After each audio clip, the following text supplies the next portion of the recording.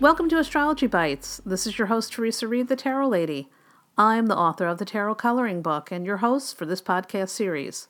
This is episode 61 of Astrology Bites. And if you're curious about astrology, you are definitely in the right place. With each episode of Astrology Bites, you get a bite-sized astrology lesson that's around 15 minutes or less. It's super short and sweet. My goal is to make astrology feel simple, clear, fun, and totally applicable to your everyday life. Okay, let's get into today's episode. Today we're talking about the Grand Cross. And here's what you need to know. Now, in a previous episode, I talked about the T-square, an aspect involving three planets that form what looks like a big letter T. Now, if you remember, that aspect creates tension in the natal chart. It's kind of like a wobbly, three-legged table. Now imagine for a moment if that T-square found its missing leg. Well, if that was the case, we'd get a configuration known as the Grand Cross. The Grand Cross looks like a giant letter X or like a big cross when you connect all of the planets involved. And there's 4 planets, and they're usually in the same quality. So that means they're fixed, mutable, or cardinal. And the 4 planets are basically forming 2 oppositions. And of course, those oppositions also create squares. So let me give you an example. Let's say your sun is in Taurus at 4 degrees and your moon is in Scorpio at 6 degrees. Well, they're opposing each other. But if you also have your Mars in Leo at 9 degrees and your Saturn in Aquarius at 5 degrees, they're opposing each other too. And these planets are all forming a whole bunch of squares to each other. So you've got planets in all 4 fixed signs. And again, the sun opposes the moon, the Mars opposes Aquarius, the orbs are close, and here we've got that big cross formation. I know it all sounds really complex, but when you start looking at natal charts for this configuration, it's really easy to find. So what is a Grand Cross all about? Well, it's still tense like a T-square. After all, you've got 4 planets pulling in different directions.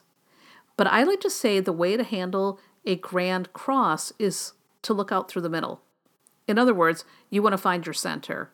So for fixed Grand Crosses, they have to learn to get out of their comfort zone. That's their center. Mutables, they got to try not to scatter their forces to the world. They've got to find their root. And Cardinal Grand Cross people must think before taking action. They must be strategic and not impulsive.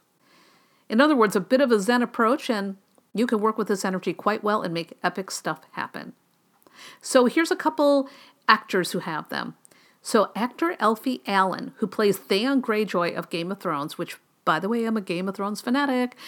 Well, he's got a mutable Grand Cross with Uranus in Sag, Jupiter in Pisces, Chiron in Gemini, and both his Mercury and Sun in Virgo. And that is frankly why I think he's got this ability to really play that complex character, because what is that character doing? It's changing from kind of a rogue to a victim to now he's trying to be a hero. And the acting is so subtle, but there's so many changes there. And I just think he's the perfect, well, at least his character's the perfect embodiment of that Grand Cross energy. Actress Daryl Hannah also has one. She's got one in fixed signs. She's got Uranus in Leo, a Taurus rising, Chiron in Aquarius, and her Mercury's in Scorpio.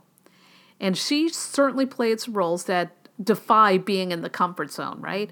I loved her in Kill Bill. And by the way, speaking of Kill Bill, actor David Carradine also had a Grand Cross, but his was in mutable signs, just like Alfie Allen. So anyhow, grab your chart. See if you have a Grand Cross. If you don't, go ahead and look at celebrity charts. You can find them online. And take a moment to ponder and think, how is that energy operating for that person? Did they find the middle ground or not? It's fascinating, right? Okay, anyhow, that's all for today's episode. And I hope you're enjoying the show. And hey, if you are, take a moment, leave a positive review on iTunes, because that's going to help more astrology-curious people discover the show. Thank you so much. And for more fun stuff, head over to my website, thetarotlady.com. You'll find tons of resources about both tarot and astrology, including my free monthly forecasts and horoscopes and lots more. Again, that's thetarotlady.com. I'll see you there. And remember, no matter what's going on in the cosmos today, ultimately you are in charge of your life. You're in the driver's seat. You don't like where your life is headed right now? You can change the course. You're the boss and you've got that power. Be kind to yourself and others and make smart decisions. I'll see you in the next episode.